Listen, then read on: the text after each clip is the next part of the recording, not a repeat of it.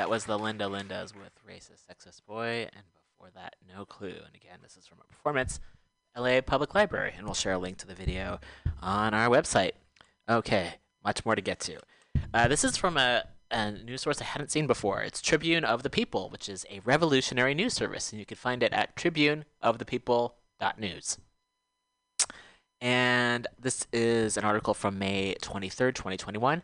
Rallies, marches, and solidarity with heroic Palestinian resistance across the U.S. And I think it's important to share this because a lot of these stories don't make it to mainstream and corporate media.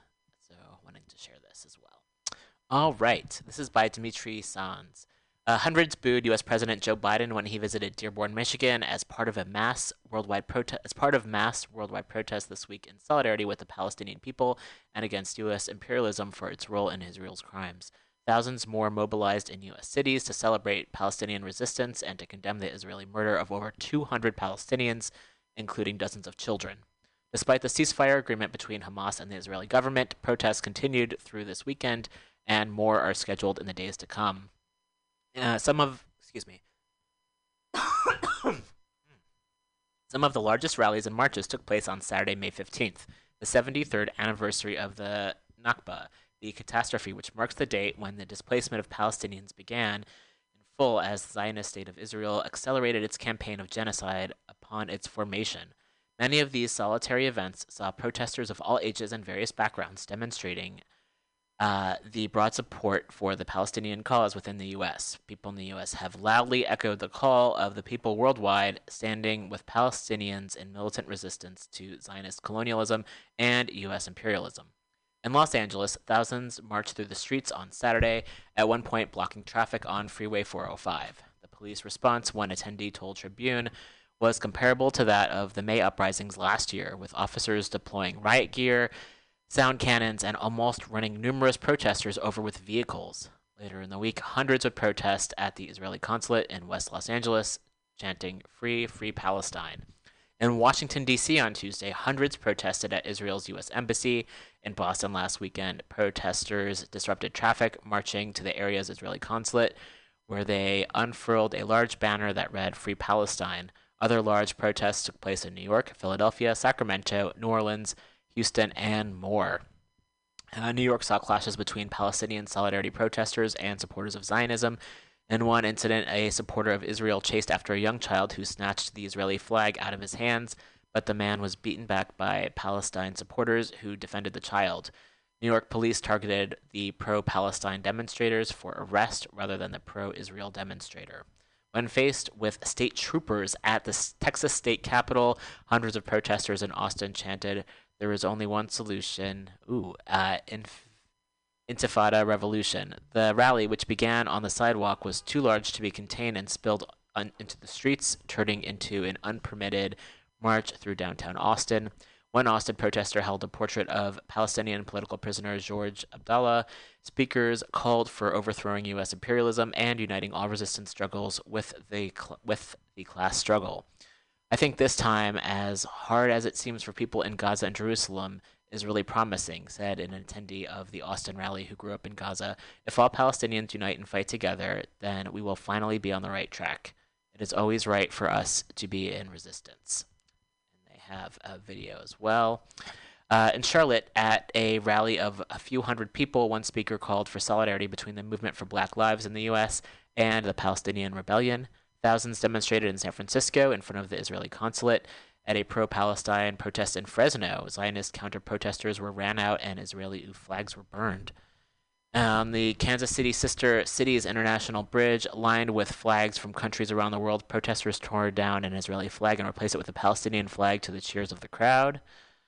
Other protests were held in Pittsburgh and Orlando. In Pittsburgh, the protests initiated at East Liberty Presbyterian Church and marched towards the Carnegie Mellon University, where protesters condemned the university's collaboration with the Israeli Defense Forces.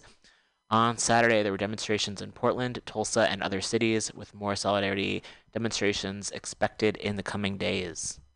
And there's a lot more photos in this article as well. Wow. Whew. Okay. Gonna take a deep breath here. That's a lot. Just wanting to share what was happening, what's been happening around the country. Oh, goodness. And also on the episode of the show, I believe last week or the week before, we also shared some events and ways in which Jewish communities in the U.S. were showing solidarity with Palestinians. And there's a couple of orgs that folks can donate to and also support. So I wanted to share that as well. And yes, there are Jewish-led actions against apartheid, and as well as a debrief and open organizing call that happened. So I wanted to share those links. And this is from ifnotnowmovement.org that you can find, as well as Jewish Voice for Peace. Whew, deep breath. Speaking of colonialism, wanted to share, this is a brief abstract. Sometimes we go kind of, everything's connected, definitely believe that, and also wanted to share just a bit of history as well, because that's very informative to what's going on right now. And this is from a magazine called Science Advances, which I don't believe I've necessarily read from before, but did want to share at least the abstract of this article that came out on May 19th of this year. Large-scale reptile extinctions following European colonization of the Guadalupe Islands. This is from Corentin Ochiton, Emmanuel Paradis, Salvador Balon, Sandrine Gruard, Ivan Einik, and Anud Lenoble, and many more authors. Okay. Lenoble, Olivier Lorvelec, and Tresset, and Nicole Woven. And I hope speaking the names correctly. And the abstract from this article: large-scale extinction is one of the defining challenges of our time as human processes fundamentally and irreversibly reshape global ecosystems. While the extinction of large animals with popular appeal garners widespread public and research interest, the importance of smaller, less charismatic species to ecosystem health is increasingly recognized. Benefiting from systematically collected fossil and archaeological archives, we examined snake and lizard extinctions in the Guadalupe Islands of the Caribbean. I get to that point after an hour where sometimes the words run into each other, so I'm going to take my time here. A study of about 43,000 bone remains across 6 islands revealed a massive extinction of 50 to 70% of Guadalupe's snakes and lizards following European colonization. In contrast, earlier indigenous populations coexisted with snakes and lizards for thousands of years without affecting their diversity. Study of archaeological remains provides insights into the causes of snake and lizard extinctions and shows that failure to consider fossil-derived data probably contributes to substantial underestimation of human impacts to global biodiversity. Wow. And then there's a whole article here with a lot more information. So if you're interested in reading more, you can go to the Science Advances website. And again, we will post a link on our website. Wow. Whew. That's a lot. I'm going to take a breath for a moment. And I wanted to share a video, or the audio from a video, certainly. It's from the Gravel Institute. I recommend following them on Twitter. You can follow them at Gravel Institute. Also, I'm on Twitter. And I do a lot of shared tweets on there. So feel free to follow me on there as well. ROMANRIMER. So this is a video called "Is Uber Scamming You?" I think a lot of us know the answer to that. Personally, I think I've maybe ridden in one Uber in or two my entire life, and that's when someone else has ordered them, and it's just a shame. Because I'm all about, public transportation, accessible transportation, and walking and biking, and it's just it's a lot. Okay, so I'm gonna play the audio from this video. I'll leave my mic on in case I need to describe any of the visual images, but hopefully it should be included here in the audio.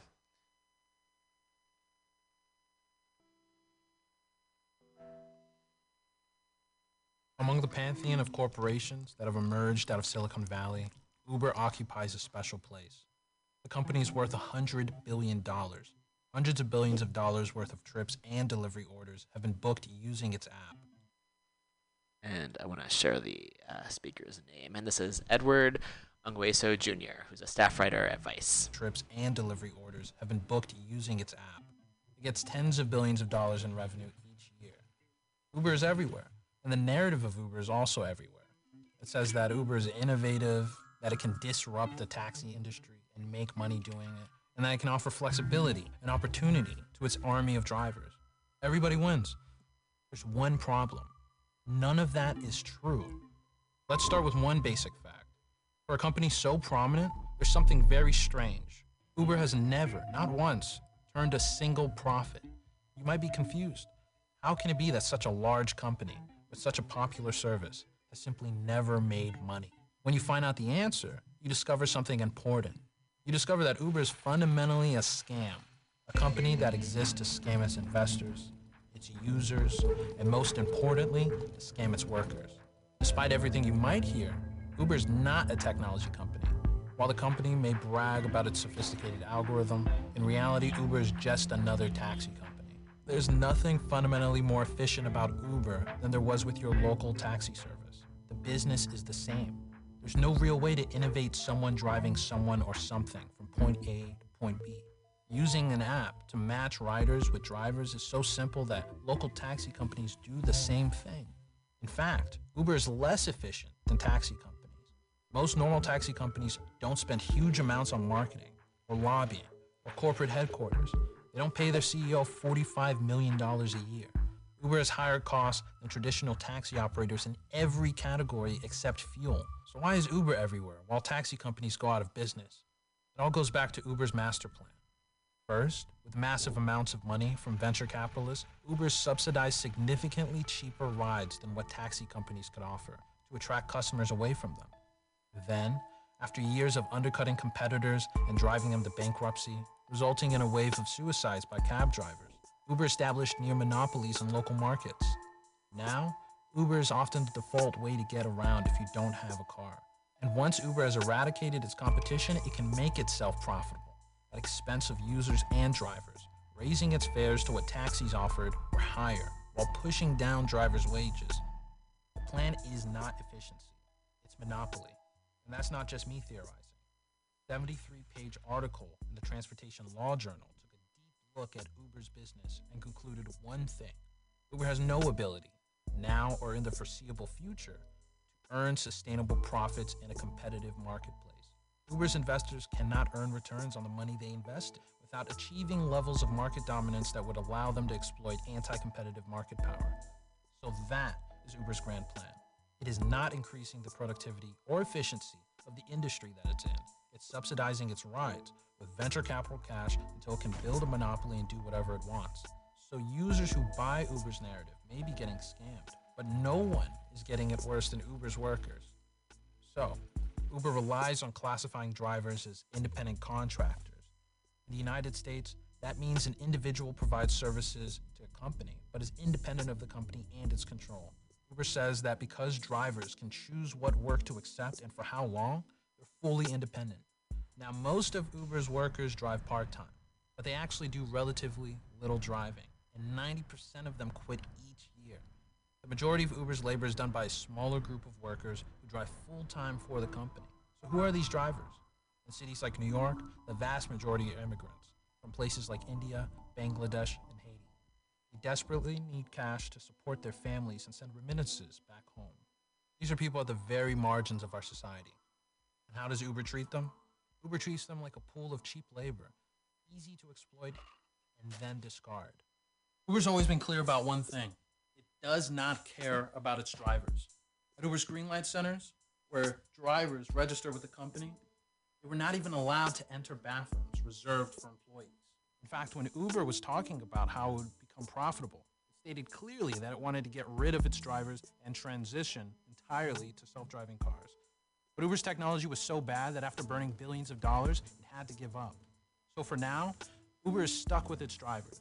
And in order to appear like it's coming closer to profitability, it's been cutting their wages since 2015. Whenever Uber increases its cut from each trip or reduces the minimum rate for drivers, its margins improve by that much immediately.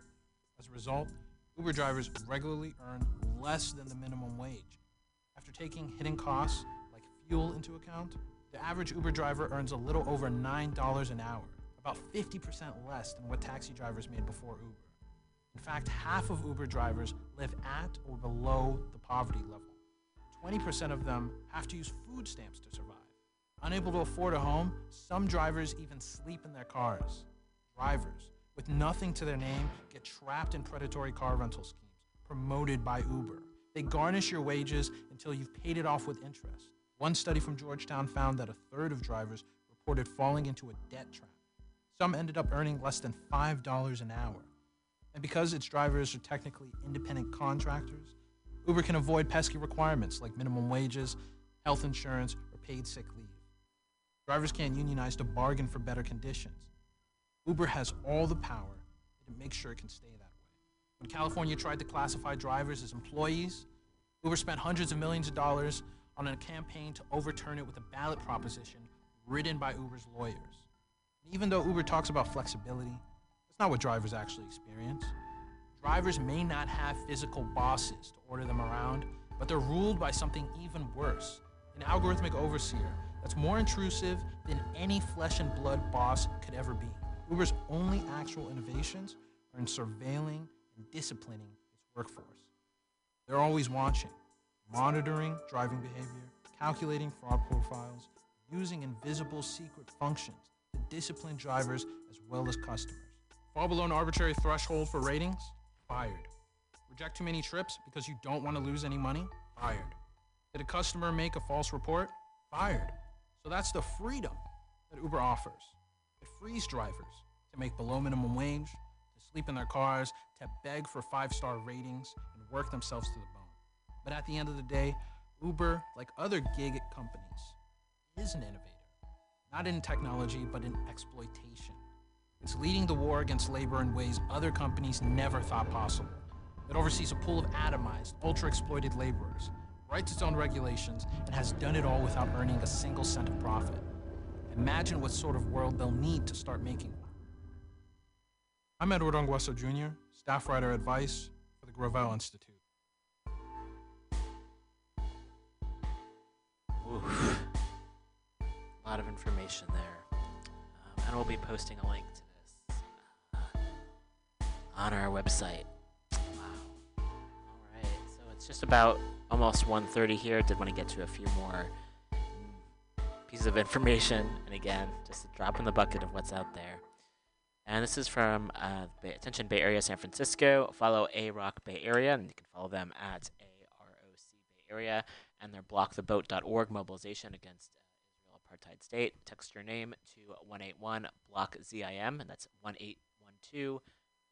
1-812-562-5946 for updates and calls to action.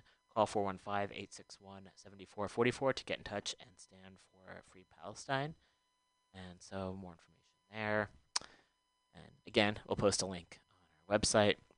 Also, there have been quite a few anti-trans bills that some folks have been trying to pass across the country, and wanted to share some clarifying information from Chase Strangio, who is a lawyer and also shares a lot of information about this on a regular basis. So following Chase on Twitter is a great idea. If you would like to learn more, and Chase's Twitter address handle is at Chase Strangio, and that's ChaseStrangio.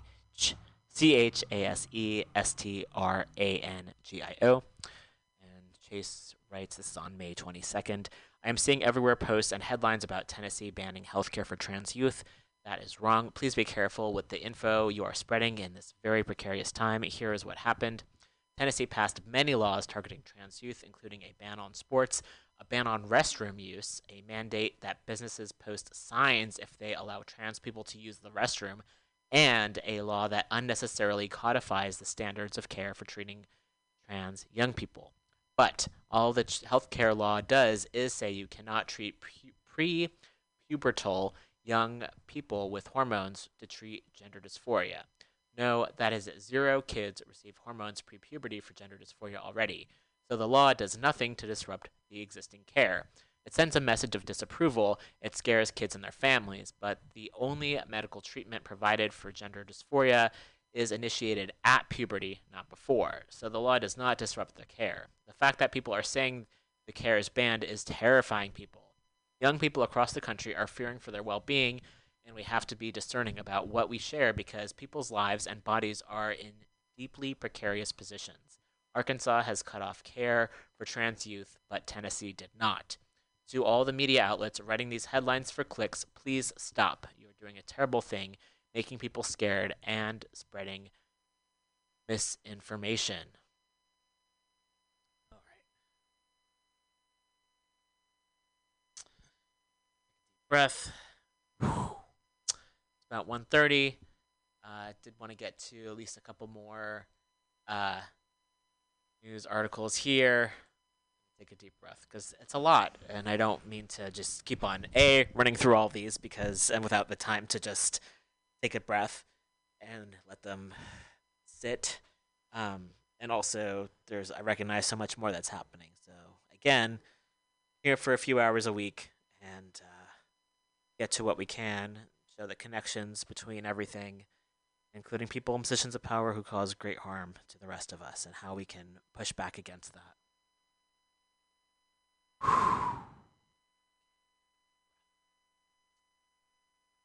Also, there's a thread. Let's see. Yeah. The last thing I'm gonna get to before we play some music and end up and because it's just wow, it's been a lot. It's been a lot. So this is from Robert G. Reeve, who is a privacy tech worker. So I think the fact that so many of us use technology, and as the Uber video mentioned, or the anti-Uber video mentioned, it's important just to understand what these tech companies are up to. So I wanted to share this thread that was on Twitter. And Robert writes, you can also follow Robert on Twitter at Robert G. Reeve. I'm back from a week at my mom's house, and now I'm getting ads for her toothpaste brand, the brand I've been putting in my mouth for a week. We never talked about this brand or Googled it or anything like that. As a privacy tech worker, let me explain why this is happening. First of all, your social media apps are not listening to you. This is a conspiracy theory. It's been debunked over and over again. But frankly, they don't need to because everything else you give them unthinkingly is way cheaper and more powerful. Way more powerful. Your apps collect a ton of data from your phone, your unique device ID, your location, your demographics. We know this. We know this. Okay. Data aggregators pay to pull in data from everywhere. When I use my discount card at the grocery store, every purchase, that's a data set for sale. They match this person, Robert's Harris Teeter purchases to his Twitter account because he says, I gave both those companies my email address and phone number, and I agreed to all that data sharing when I accepted those terms of service and the privacy policy. Here's where it gets truly nuts, though. And this is written in first person from Robert.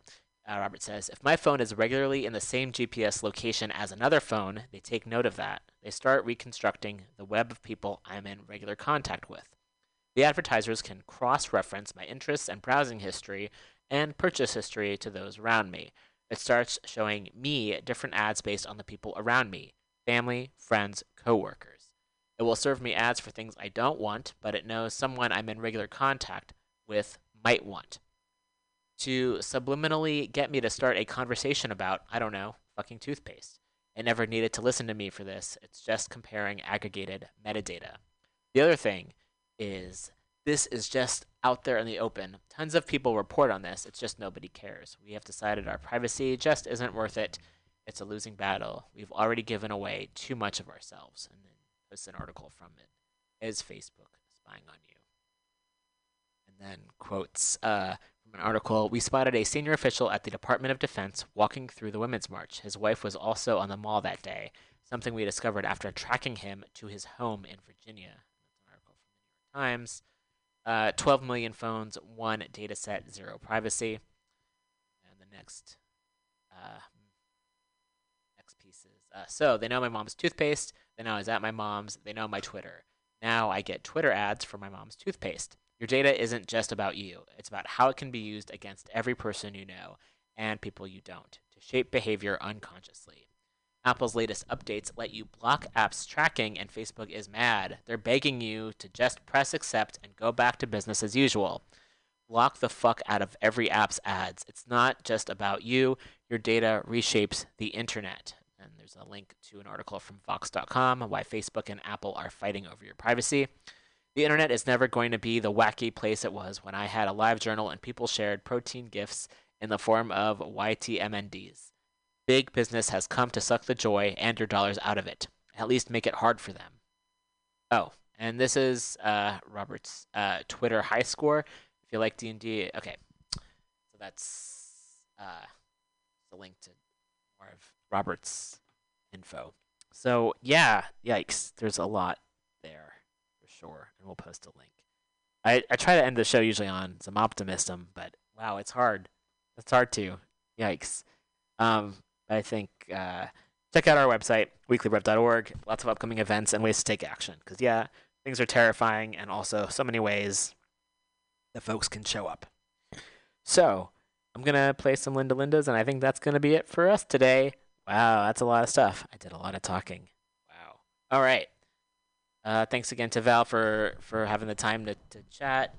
And we'll be back next week and end up the show with a couple of Linda Linda songs, and these are some covers. Have a great week, everyone. Oh, I should, promote the Patreon. There are some shows, some podcasts out there that have, engineers and producers and advertisers, and this is a very much DIY project here. I've been doing it now for almost 8 years. So if you were touched or you learned anything on the show today and or like the music, anything at all, I'm going to support the show. Please, spread the word. This is available on multiple streaming mediums. We're on iTunes. We're on Stitcher.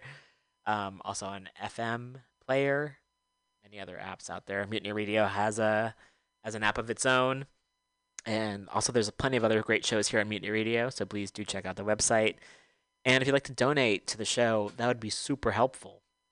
We have a Patreon up. You can find it at our page at weeklyrev.org or go to patreon.com/weeklyrev. And big thanks to all the folks who chip in on a monthly basis. It makes it so much easier to be able to come in here and share this news with you all. So thanks again, and we'll be back next week. Whew. Another deep breath. Have a great week, everyone.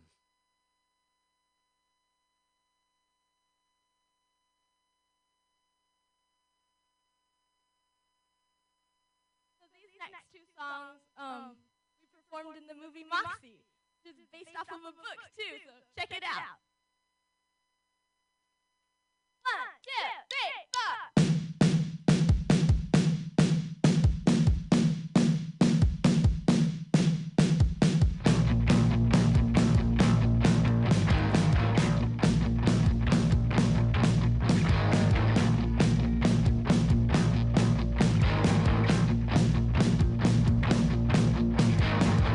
That girl, she's the queen of the neighborhood. She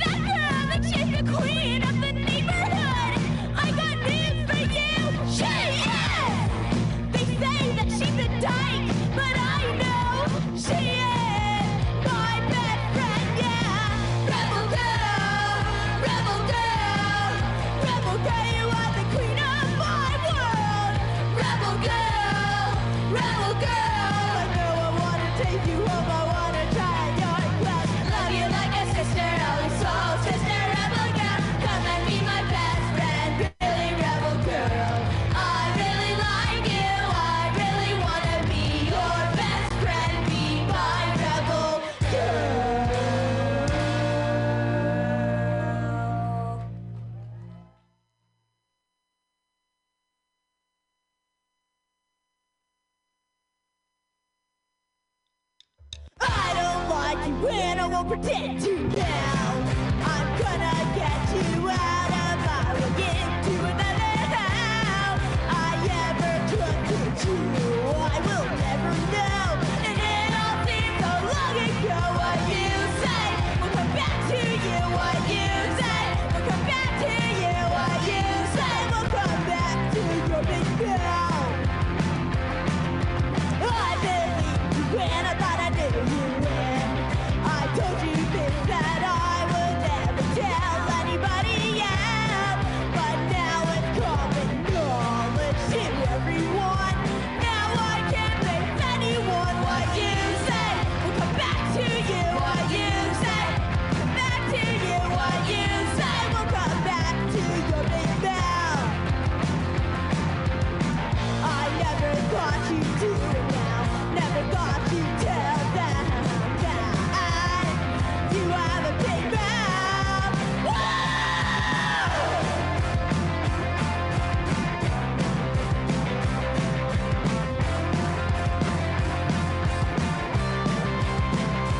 Whoa, you have told everyone. Now I can't face anyone. What you say will come back to you. What you say will come back to you. What you say will come back to your big mouth. Big mouth, big mouth, big mouth, big mouth, big mouth.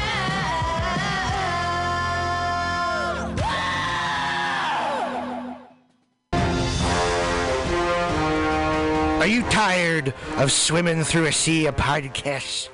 Are ye on a raft without a paddle? Well, gather around me, sea dogs, and get aboard me pirate ship as we set sail for the seas of MutinyRadio.fm.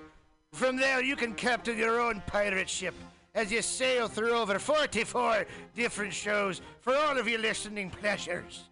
They've got live comedy to small business advice, LGBTQ friendly to sports, vinyl to gutter punk. MutinyRadio.fm has the best programming the internet ocean has to offer you. I bet my peg leg on it, or I ain't scurvy shit-faced McRat.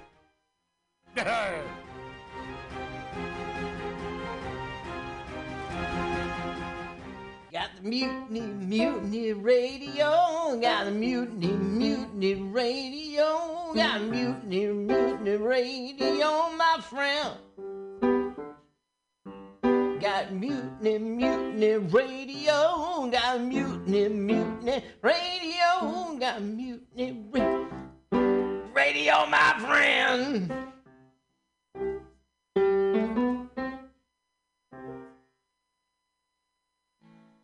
Billy Bob, you ever want to be funny? Well, my dogs think I'm funny, Daryl. Well, I mean, you ever want to be like in front of an audience, like other than like squirrels, dogs, and dead persons? Oh, shit.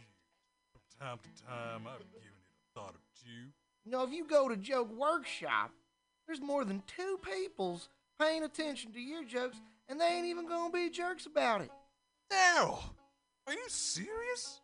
I can get people to listen to my jokes? And they'll even say nice things to you before they tell you how to get improvements. No way.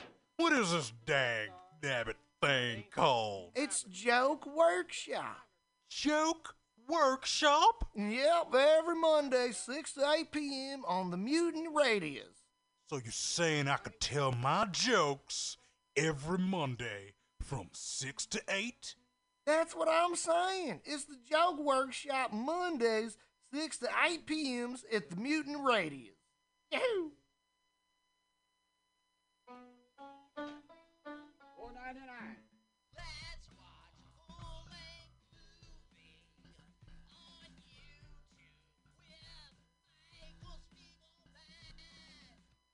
Michael Spiegelman. And I am Carl, not Spiegelman. We're hosts of You with Michael Spiegelman. Follow us on podcast with our acronym LWAFLMOYT. We watch a full-length movie on YouTube with you. Podcast and watch the movie at the same time. Yeah. LWAFLMOYT. Yeah, LWAFLMOYT. That's every Sunday, 2 p.m. Pacific Standard Time, or if you're Carl, 5%. 5% Yeah, Eastern right. Standard I'm so Time. lazy. 3 hours later, I finally get to the show. 5 p.m. Let's hear the theme song. Oh, let's watch full length. Oh, wait, let's do a full. Oh, never mind. Bye. See ya. See you next month. I was just leaving the theater. Convertible 1969 gold Cadillac with the white interior. I drove it up here. And I started to do some thinking. Around in it on the freeway, and I'm having a really, really good time. Flat black Just plastic. smoking big spliffs and cruising Saturday that noon to Cadillac 2. on the freeway. It's good I feeling, am I'll a tell total you. fraud. Can I say? Laurie Stone's voice is absolutely right. I am petty, rebellious, and adolescent. And I will cut the Colonel Blake. fringe. Henry, yeah, Charlie here. Yeah, I have a report here, Henry, from your chief nurse, Major O'Houlihan. She makes some accusations, Henry. I find pretty hard to believe. The dude minds, man.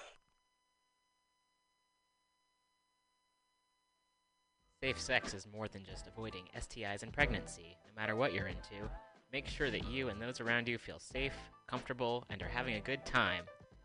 This public service announcement is brought to you by your friends at Mutiny Radio.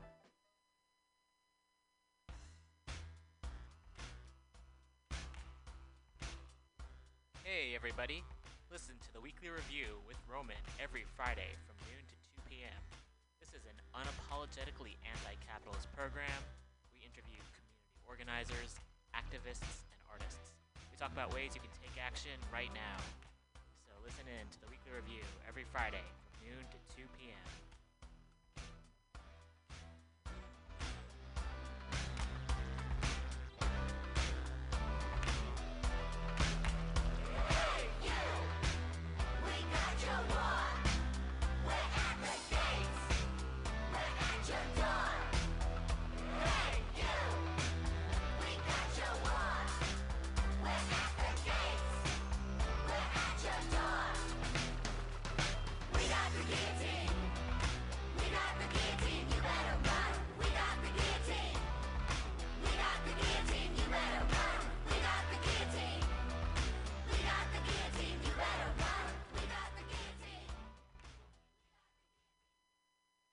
LSD, FAP, acid and fapping, fapping and acid, acid and fapping, fapping and acid, fap, fap, fap, fap, fap, fap, fap, fap, acid. Thank you, that song is called Acid and Fapping. My name is Breakfast, and I'm running for Chancellor of the United States of America. For too long, we have gone without a Chancellor who is willing to take bold leaps of faith and logic to create new possibilities for our great, big, fat nation. As your Chancellor, I will balance the budget on the head of a pin, give entertaining speeches, have scandalous affairs, write strongly worded letters to unpopular foreign leaders, look good on camera, end all hunger, crime, abuse, war, disease, disasters, sadness, depression, oppression, repression, suppression, transgression, obsession, expression, impression, regression, and digression by signing pieces of paper that express my disapproval of such things. And invest in an American flag pin to be worn prominently on my stylish jackets. It's time to work together to take the country back from us and return it to ourselves. It's time to turn this country around and drive it into opposing traffic. It's time to take a chance on the Chancellor.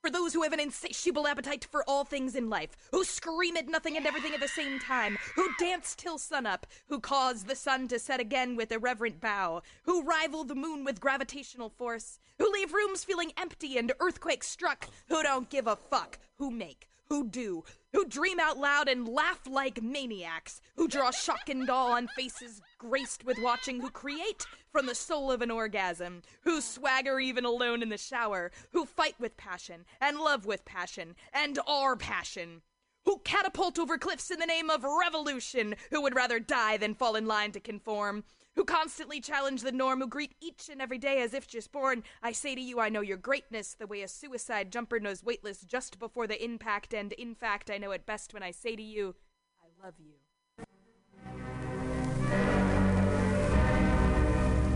Hello there, my friends out at Mutiny Radio.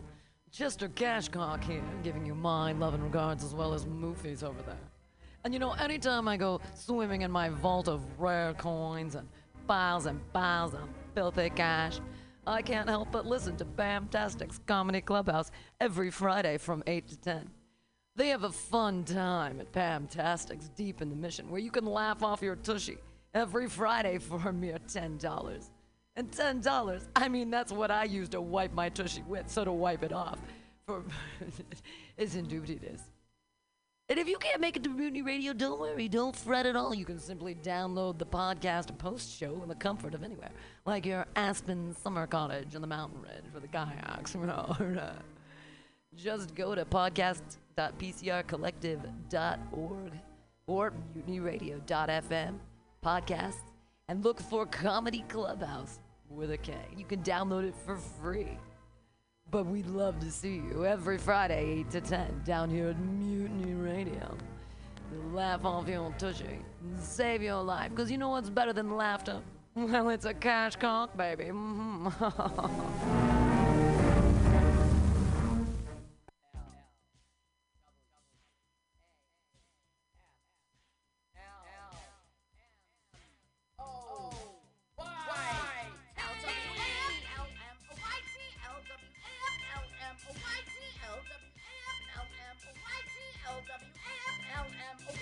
Let's watch a full-length movie on YouTube with Mike Spiegelman.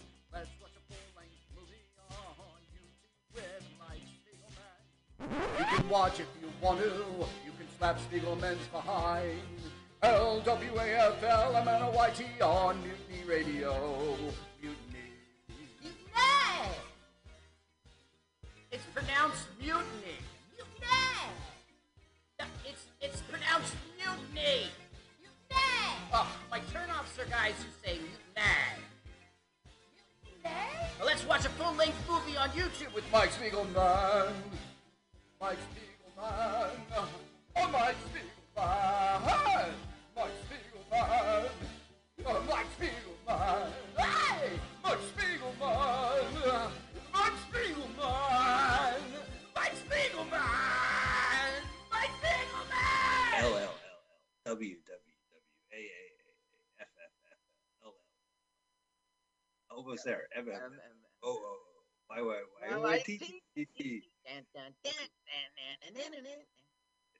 Oh, welcome to Let's Watch a Full-Length Movie on YouTube. Mike Spiegelman and Carl. Hi, Carl. Hey, Mike, we can YouTube if you want to. We can leave our friends behind. Yeah. And my friend's you. My friend's you, Mike. I'm going to leave your behind. Phew! Phew. I love them without hats. Welcome to the show. We are going to watch a full-length movie on YouTube. You can follow us on our podcast, LWAFLMOYT. Always bring that up front. Love to say that we are streaming right now. Radio.fm first. Sundays at 2 p.m. Pacific Standard Time. Radio.fm.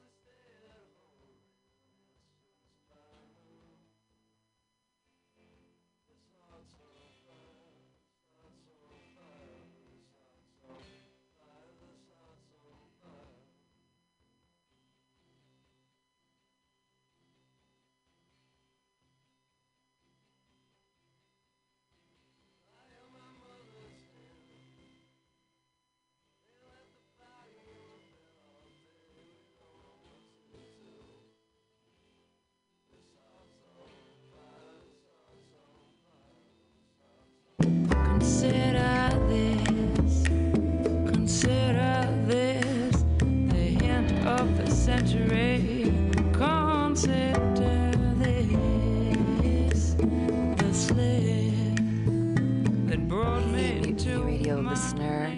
MutinyRadio.fm in .sf, coming at you from 2781 21st Street and Florida Street.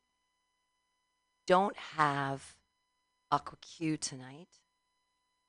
We're going to be having an interview with Storied SF. Jeff's going to be here. We're going to take some pictures, and we're going to have a little interview. I'm very excited. We're double dipping on a podcast, 2 podcasts, recording at one time. Storied SF, so coming up in the next hour. Then at 6 o'clock, we have Joke Workshop here every Monday at 6 o'clock. 18 comedians. The first 8 all get 4-minute sets and 4 minutes of comments by their comic peers. And then it's just an open mic with 4 minutes after that. But everybody's really nice and pays attention. And that is Joke Workshop at 6 o'clock every Monday. You can sign up, just friend Facebook, like us on Mutiny Radio. Facebook, like our Instagram, Mutiny Radio SF. Give us money on our Venmo at Mutiny Radio. That would be great. And listen to some more music. This is an old Morning Train by J.D. Buell. He's no longer with us on this mortal coil, but we still get to listen to his musical choices, his DJ wonderment. Miss him very much. And that's the Morning Train with J.D. Oh no, I've said too much. Maybe I haven't said enough. Thought that I heard you laughing. Thought that I heard you sing. But I think I thought I saw you. Think I saw you try. But that was just a dream.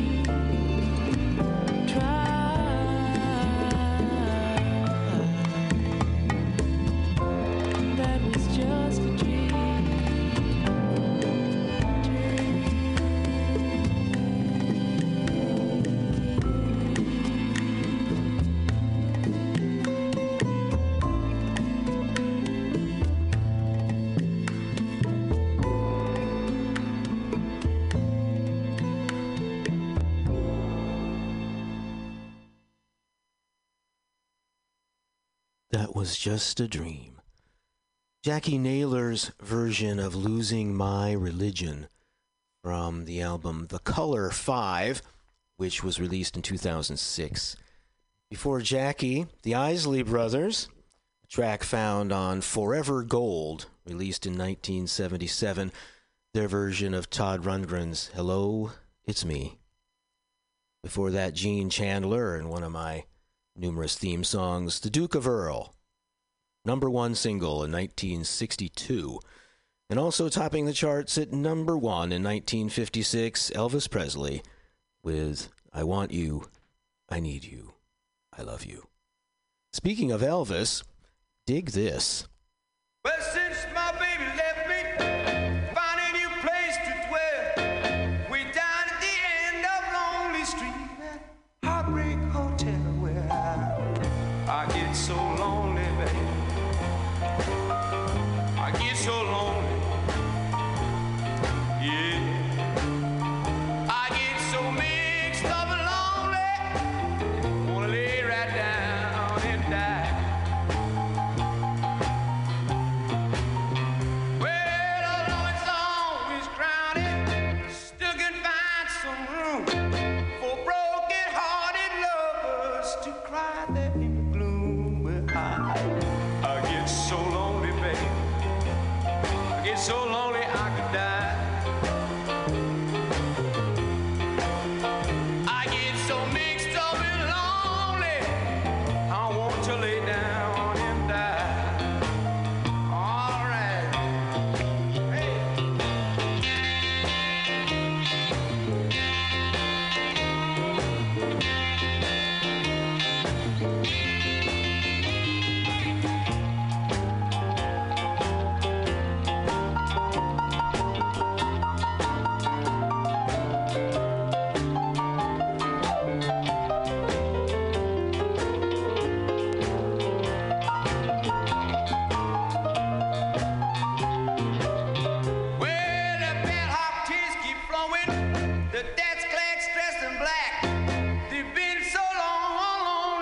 well, they never get back, and I get so lonely.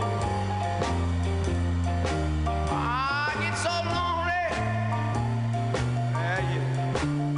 I get so mixed up and lonely. Won't lay right down and die. Well, now if your baby leaves you and you got a tale to tell, get yourself a bus to Lonely Street to I ain't go tell. You'll be so lonely, baby. You'll be so lonely. Yeah.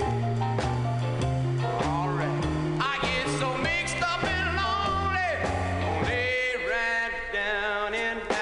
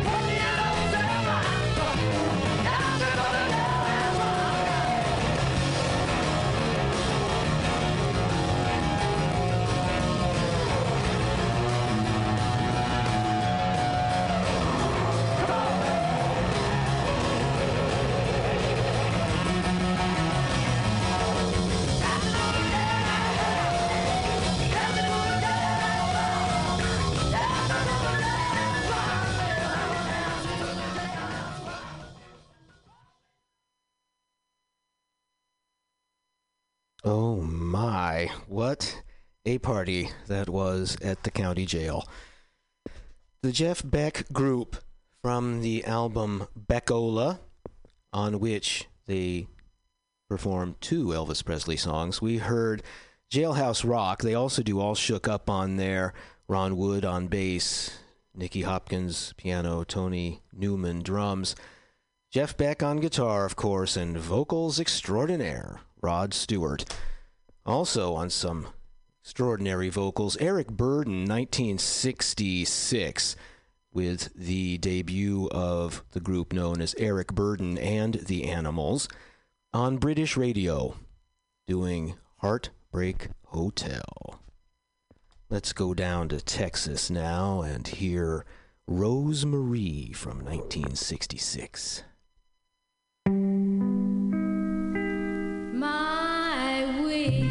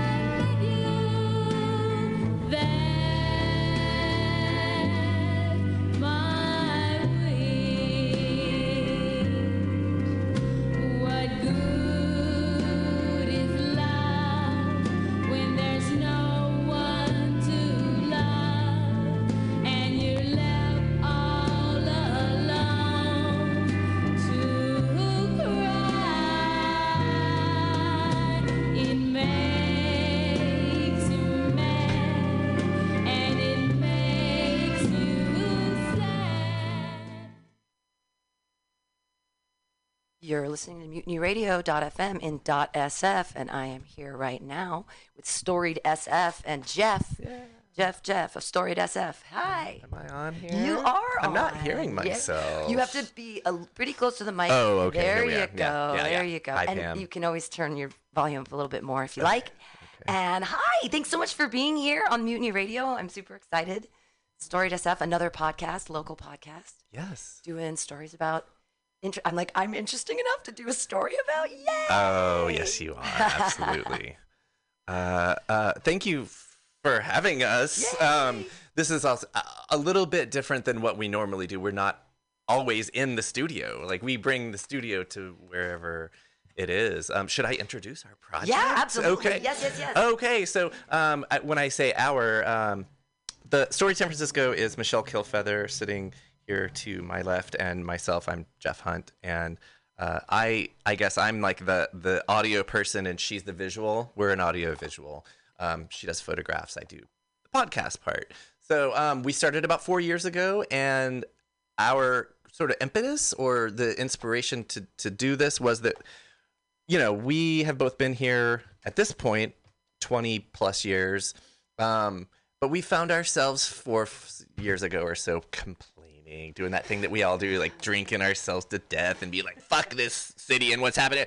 But no, it's like, no, but we also love this place and want to turn that into something positive where we celebrate the people who are still here and still doing good stuff. R.I.P. Hemlock. R.I.P. I mean, do you want to just do an hour of R.I.P.? We can do that, right? Like every small art gallery, every small business in San Francisco right now, all the cool things. It was like, where'd they go? Yeah. All the empty storefronts. It's scary. And then everyone moved here because they were like, it's so cool. But then all the artists have to move because they can't afford it. And it's like, oh, what do we do? Yeah. And like La Rondalla became a salad joint. Like, is there anything more telling than that? Salad lounge. Yeah. What does that even mean?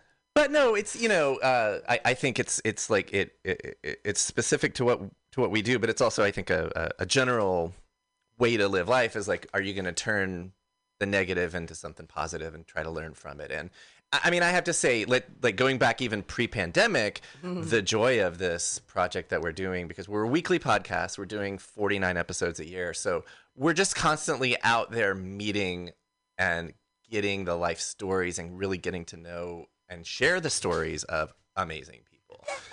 Through the pandemic, though, I mean, that's taken up a notch because everyone is trapped inside and not being social and maybe not meeting new people. Although for creativity, I think for artists it's been a boon because how many songwriters wrote a whole new album? How many people I think Taylor wrote a Swift novel? did like 5, right? Right? So people have been super creative. Artists had time to paint. People had time to write. I think a lot of people just watched a lot of Netflix. But there have been people creating projects because they had the time to finally do it, which is exciting. And no lack of inspiration. Right. So the world's falling apart. Yeah. But yeah, so I guess that's what we do. We have a different theme every season for each 49 episodes. And this season, we're about, I think, 13, a dozen or so episodes in. Our theme this season is We're Still Here. We did launch in this year.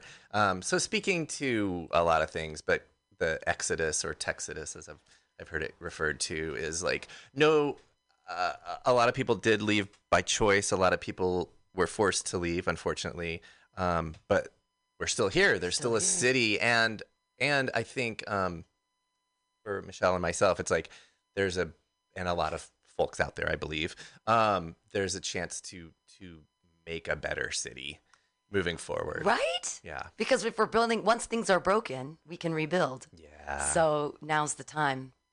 I just was surprised that the questionably housed stayed like the same. Yeah. I live in the Tenderloin, so pretty much nothing changed. Right. And I thought, like, with all of the people moving out, couldn't we have found homes for the 10,000 questionably housed people? And no, that didn't change. And with literally the biggest building, or was for a minute, on the West Coast, like, that's just now empty. Right. You're like, and I guess it has art on the top. Anyway, definitely not ignoring like all the problems that are still here, and all the people who are suffering at all.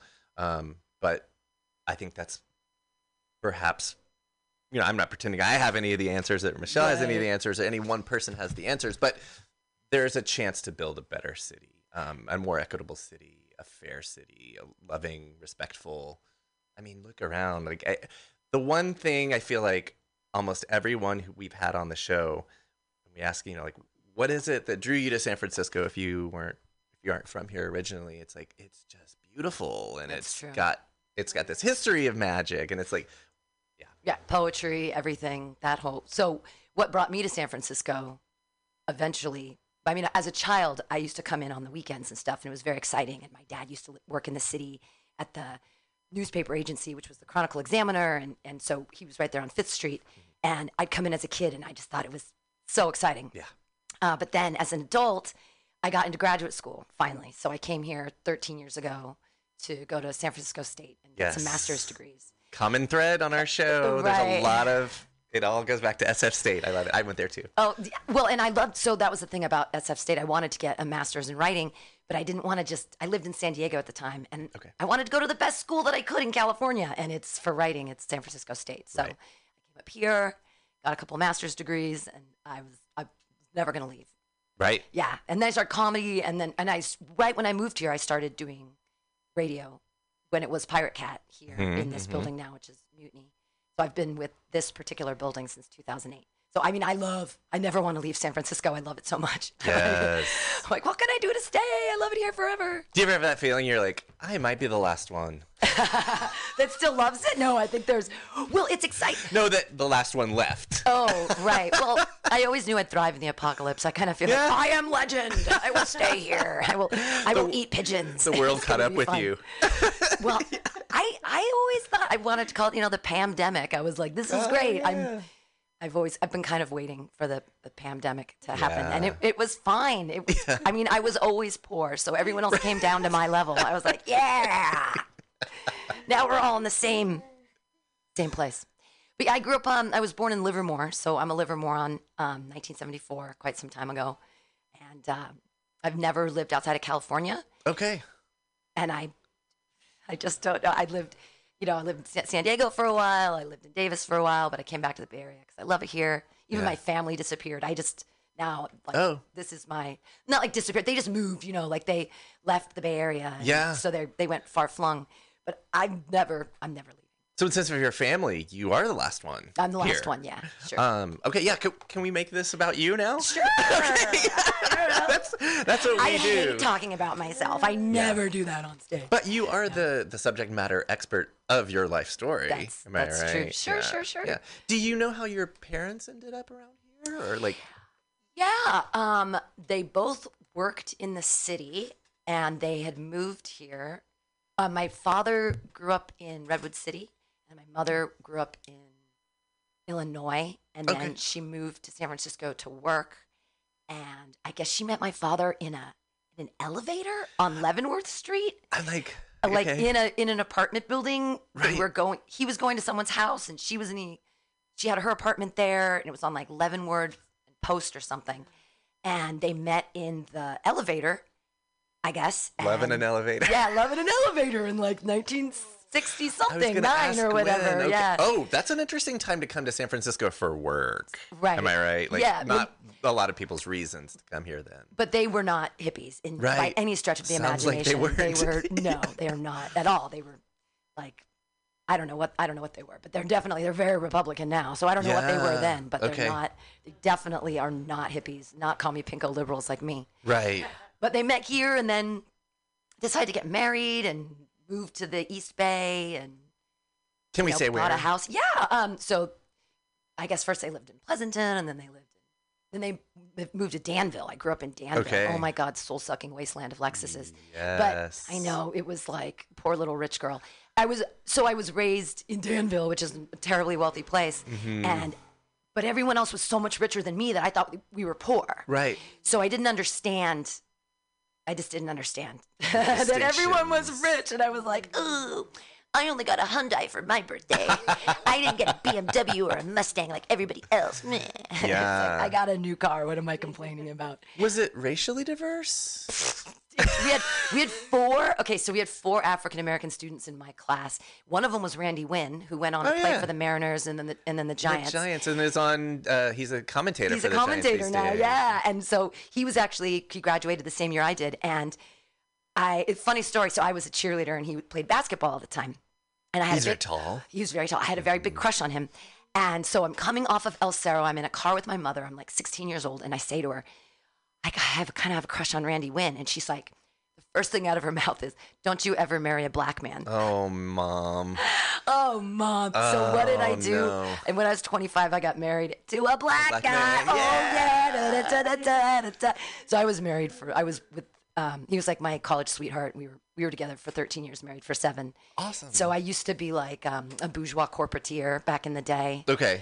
And you said cheerleader. Can we I talk? was, Can we talk yes. about more stuff about growing Sure, up? yeah. So I was a cheerleader. Like high school level? High school or? cheerleader, yeah. Oh, I was shit. a varsity cheer. And the only reason I did it is it was reverse stalking because I liked Todd Benatar, and he was incidentally the nephew of Pat Benatar. I was just going to say that name. Yeah, What? Yeah. And he's in the family. She lived in Blackhawk, and so his family lived there, whatever. So I had a huge crush on Todd Benatar, and I was like, I can reverse stalk. If I'm there first, it's not stalking. So if I'm a cheerleader, I'm around them all the time, and this will be great. Like I'll meet all the boys, and all the boys will like me, and it'll be so fun. And then every Friday after the games, like basketball is Tuesday, Thursday, but Fridays were football games. Yes. And after the games, I'd be like standing around with the rest of the cheerleaders, and I'd be like, "Where's the party? Where's the party?" And they'd be like, "No, there's no party." And then on Monday, everybody would be talking about the party. And I was like, man. I'm a cheerleader. I'm supposed to be popular now. Like, what is happening with my life? So it was, but nobody likes a know-it-all, and nobody's like, "Invite me to the party. Invite me to the party." So that was my.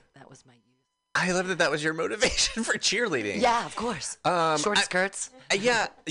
Hey, it's warmer over there than it is in the city, But in right? the wintertime, we wore our little skirts. We had to wear our little outfits to school on the day of the game. Right. And I still fit in my cheerleading outfits, by the way. I love to wear them. Any excuse to wear them, I'm like, ha, ha, ha, I still fit in them. But tiny little skirts.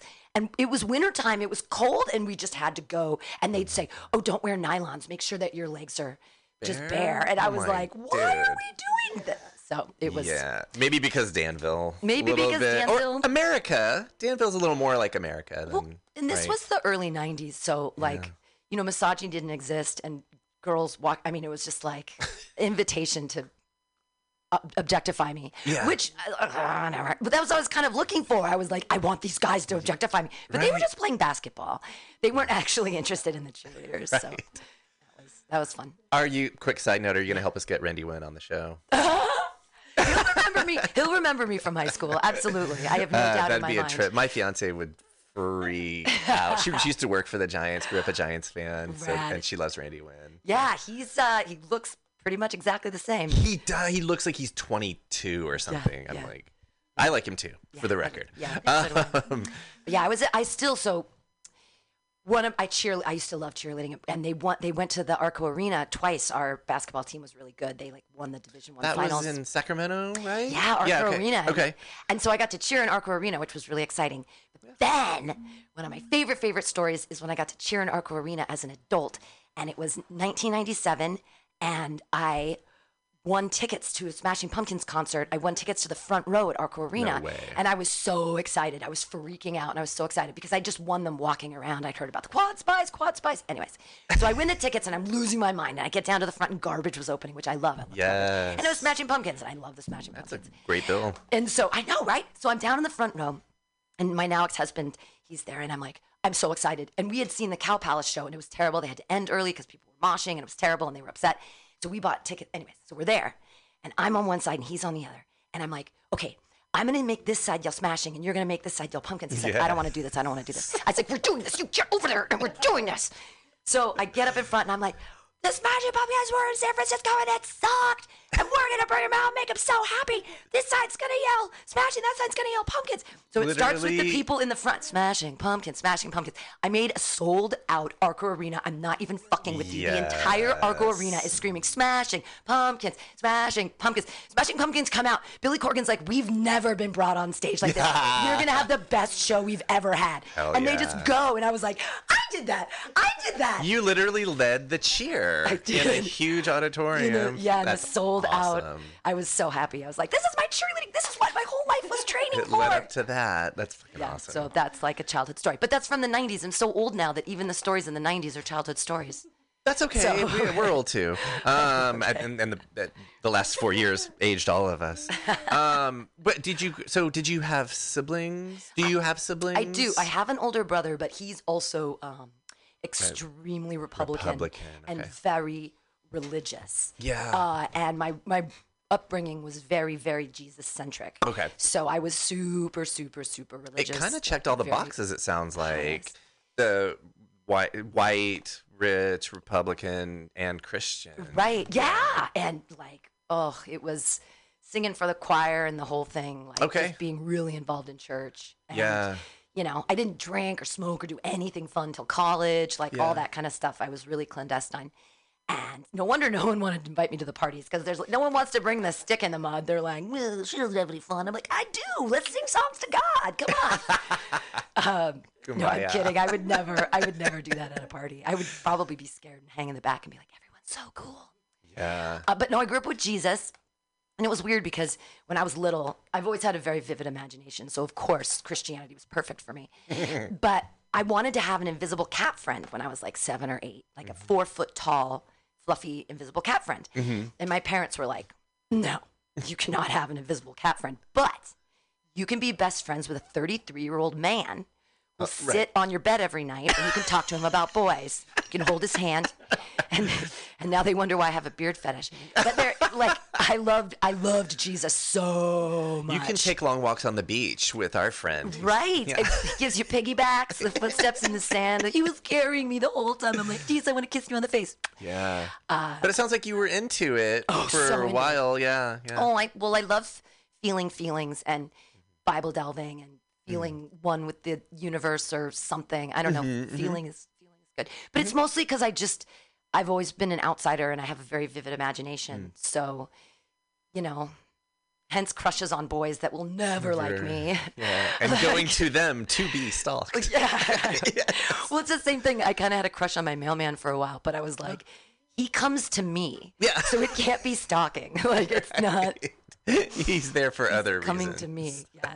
So no, I'm a I was a weird, like, I've always written poetry. I've always written I have like my first journal from when I was 7 still. And my very first entry is about boys. Like, it's seriously about being at my brother's baseball game and staring at Jordan is so cute. And I'm going to all my brother's baseball games and getting a suicide soda and sit there and watch suicide Jordan. sodas. Right? And I it's like my relate. first entry when I was 7. So my brother's older, incredibly successful, wife, kids. Right. Like, really, house looks like a pottery barn. You know, they open it up. There's never any dirt or cat hair, even though they have multiple Right. cats. It's like, I don't get it. no, Not the lifestyle, but also the cleanliness that you're talking about. I've experienced that, and I'm like, how? they pay for a house. They're rich enough to have a house cleaner. That's all it is. It's just But like weekly house 5 cleaner. minutes in the Bay Area, you have a collection of dust. Come on. That's true. And I live downtown, so like Geary Street just throws dirt Yes. in the air, like just black dust all over my world. But Yes. that's fine. I've learned to love it. Did your brother also leave the Bay Area like your parents? Yeah, or- he's up in Seattle. Okay. Up that area, up in Washington. San Francisco somewhere. light. Right. Yeah. But no fun. All suburban. Yeah. All just like singing Yeah. songs to God on the guitar with the kids and going to church and hanging out with their rich friends, drinking expensive wine. You know. So Love that's the Christ. Benjamins. Yeah, the Benjamins. Okay. They've got all the Benjamins. It was just you and your brother Yeah, just as me far as and my brother. kids. Okay. Mhm. And what about friends growing up in Danville? Did you have a crew, or did you find other? You said you called yourself an outcast. Did you have other outcast friends, or? Kind of in high school, but I've pretty much been a lone wolf because I went to Christian school from kindergarten through like almost the end of 7th grade, and the very first year in kindergarten. It was awful. I had a teacher, Mrs. Mowers. God, I hope she's dead. And she was so mean. And I remember being 4 or 5, because I was young when I got into kindergarten. And we all had to memorize Bible verses. When you memorized a Bible verse, everyone would get an ice cream cone, little tiny ice cream cone. But I memorized my Bible verse, and she gave me graham crackers. And she pulled me aside, and she's like, fat little girls don't ever get anywhere in the world. You should really eat the graham crackers. God. Now, the irony is that graham crackers and the ice cream cone probably had the same amount of calories. Right. But what it did is it separated me from the class, and it did make me an outsider because the teacher basically fat shamed me in front of the whole class. Dude. So then I was like different. And I'm the one who did the Bible verse and performed it and did so great. And I didn't get the ice cream. What the hell? Right. So that was like the beginning of weirdness with Christianity of you have to be a certain way for God to love you. You have to be a certain way for people to love you. And it has a lot to do with the way you look, which is weird because it's supposed to be about like your spirit or your soul. And that at the same time, I was getting this very like external Kate Moss, be skinny. Although that's way before Kate Moss. That's like maybe the Twiggy age. And they're like, no one listens to you unless you're skinny and pretty. And it wasn't like, oh, you're smart and you can read and no one else can read. And that made me different too, is I could like read when I was 3 or whatever. And so when I was in kindergarten, I was reading Laura Ingalls Wilder and everyone else was learning to read. And so they'd put me in a corner with my books and everyone else would do stuff as a group. So I think that my outsiderness kind of started then. And it was the same kids in the class from kindergarten through like 7th grade. So I was known as like the fat, weird dork throughout that whole time. And then teachers just, I mean, from year to year, it was just part of that school. And it was pretty, sucked, but. Well, also, fuck any group that says you can't have ice cream. In general, like. I know. Yeah. I mean, and also, graham crackers are not a consolation prize for ice cream. I love graham crackers. Not a consolation prize for ice cream. Yeah. Okay. Anything else about your Danville growing up that you want to talk about? I mean, I can talk about anything. It was awful. So, that was the beginning of when I was in kindergarten and all that stuff. I ended up having an eating disorder for years. Okay. I remember being like in 3rd grade vacation Bible school, and I remember sitting in the chair and wearing shorts and putting my toes, being on my toes, because I felt like when my legs were down, they spread out and they looked so fat. Okay. And so I was like in 3rd grade, like up on my toes, like trying to make my thighs look skinnier, which is such a weird thing for a 3rd grader to be thinking about. Right. Right? Like. But I'm thinking about all the people who made you feel that way. Right. And the society. Yeah. So constant, and that was just, but I think that's just but that's the thing now is that it made me tougher, I guess. And I feel badly for snowflakes now that don't get bullied, because did it make me a better person? Like maybe or not. I don't know. Yeah, it built defense. It's like, you learn how to react and defend yourself. Right. You hopefully. Well, no, I learned how to put on a mask and wear frosting because people like cake, but they like it better with frosting. And just a lot of vomiting because it's a rich girl's disease. Like, I can't afford to be bulimic anymore because I'm on food stamps. But like, I didn't realize at the time that it was really good for the economy because I was like 4 times the consumer because I was consuming so much food and then just not eating it. And I mean, years, like 13 years, I struggled with that. But from early on, like, and this is the craziest thing. The thing that sparked it is, I don't remember if you remember Different Strokes. Oh, yeah. So the older sister, Dana Plato, there was one episode where she had bulimia and it was her birthday and there was a cake and she ate the whole cake and then she threw up and I watched that and I was like, oh, you can do that? That's such a good idea. And I knew that, I mean, I'm sure that they meant it to be like, don't do this. And I was like, what a fucking good idea. You could eat a whole cake? So a lot of my youth was all that. Jesus, eating disorders, looking right, being perfect, trying to be this image of what? Superficiality sounds like a lot of that. And also sounds like you grew up mostly in the 80s, late 70s, 80s, early 90s. Yeah. I think we might be the same age. Yeah. Born in 74. Oh, 73. Okay. We are the same age. Hey. Okay. Let's talk about leaving Danville. Okay. What was that like? Was it exciting? Did you have specific destinations in mind? Yeah, so I applied to all the schools in high school. So this is funny. 98% of my graduating high school class went to college. Wow. Which is kind of insane. I'm not surprised. Rise. It was going back to the other things we were talking about. Right. Yeah. Everyone did. So I had a lot of choices, and I had gotten to a lot of UC schools, and my parents were like, "Go to Berkeley, you'll be so close." And I was like, "I'm getting the fuck out of Dodge. I want to be as far away from this as possible." They were like, "But you could come home on the weekends, and won't that?" I was like, "No." Yeah. So I went to UC San Diego because I fell in love with it. It's so beautiful, and the weather's perfect, and I don't know. I love the beach. I don't know. And it's a great school, and they had a great theater program. So I went to UC San Diego, and then I did some acid for the first time, and I saw God, and he like fist bumped me, and he probably high-fived me, but he was like, "We're fine." Oh, good. He was like, "You don't worry, all that stuff, like he's like, you and me, we're cool. All that other stuff, just don't worry about it, and just you be yourself, it's cool." And I was like, "Oh, thanks, God, this is great." And so I started, I started dropping a lot of acid. Like in college, I did a stupid amount of acid. Okay. But I still got really great grades. Like, and one of the things that it's weird about just who I am, the busier I am, the better I do. Okay. And so it was a quarter school, and this one semester I took 36 units, which was like 9 classes or something, and I got a 4.0. Okay. And I was like, I could do anything. And you're tripping the whole time. The whole time. I was just like on acid. And, but I love to read, and I love learning, and like I love college, and I love school because it's the only place where they tell you what they want, and then when you do it, they tell you did well. And then you have feelings of like, because then I learned in the real world, nobody ever tells you when you do well. Then the haters come in. The only way you know you're doing well is when everybody's like, "You suck." Right. And it's like, wait a minute, I thought that you're supposed to tell me I'm doing well. Yeah. And didn't I follow the rubric?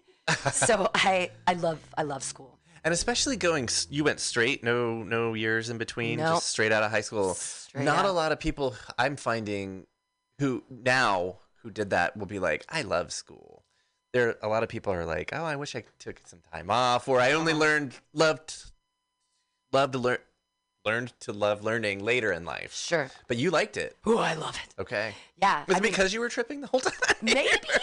Well, and I didn't do that much acid in graduate school, but I did smoke a lot of pot. So right. Because it's easier to understand poetry when you're high. Yeah. Like if you read someone's poem and you're sober and you're like, "I just don't know what they're saying," and then you smoke a little doobie, it's like, "Oh, I totally get it." Yeah. I get it.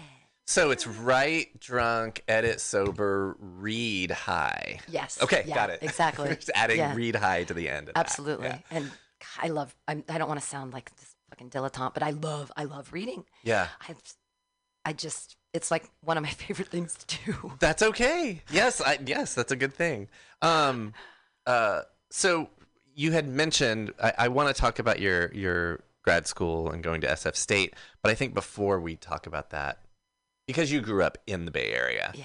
Do you remember your first time to come to San Francisco? Do you remember your early impressions of the city? This would have been probably in the late 70s, 80s. Yeah. So I remember going in on the BART with my dad. He was taking me to work with him, and I was probably 9. But I know we'd been in the city earlier than that. Well, there's 2 stories. Okay, here's the one that I remember of us driving in, and it's really weird. My grandmother's cousin was a nun here in San Francisco. Okay. And she died, and they made us all go to her wake, and it was weird. And I was like 6 or 7, and it was hot in the car. And I remember going over what's now like Geary to go down Fillmore, and then we went like up another thing, and so we were down on like the deep by Clement in the Richmond. Yeah. And that there must have been there was a nunnery. I mean, I don't remember where, but I remember that. I remember being in the city and being like, okay, this is weird because there's no buildings at this part of the city. Right. And then there was a nunnery, and there were all these nuns, and there was a dead nun, and it was gross. And they wanted me to kiss her, and I was like, I don't even know this lady. Man. And then one nun, she like kneeled down, and she's like, "Are you going to be a good little nun when you grow up?" And I was like, "No!" Oh my God.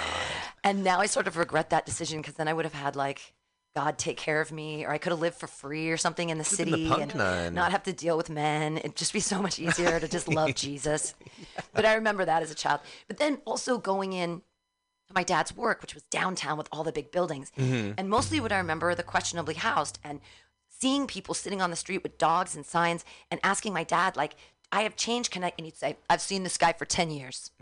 And he'd keep walking. And I'd be like, "But they're," and he's like, "If you're going to do something, buy him dog food. And I was like, okay.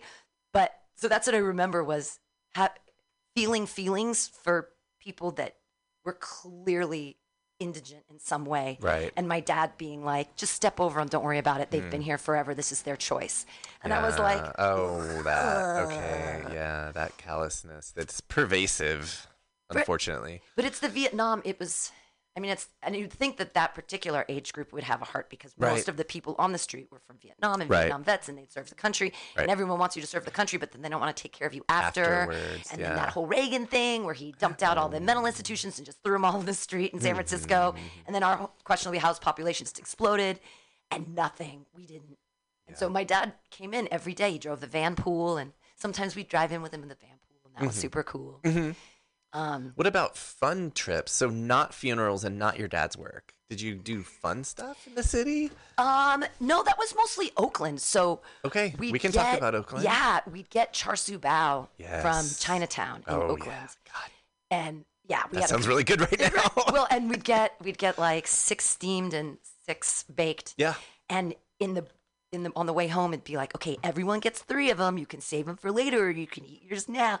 And then someone would always eat an extra one, and it was always like, I only got 2. But we went to Fairyland a lot as a child. Yeah. And did the whole key, the little yellow key in the box, and like sitting in front and listening to the stories and all that stuff, and the little petting zoo. I remember that from being little. Nice. And the Oakland Zoo, we did that way more than because my parents, I think, were afraid to bring us into the city because they, especially with my dad working on 5th, he thought it was just dirty and gross. And it's so funny that like I live so close to there now, and I love it. And I'm like, 6th Street, I'm not afraid, like whatever. But so I have more memories of Oakland. More fun memories. Fun time.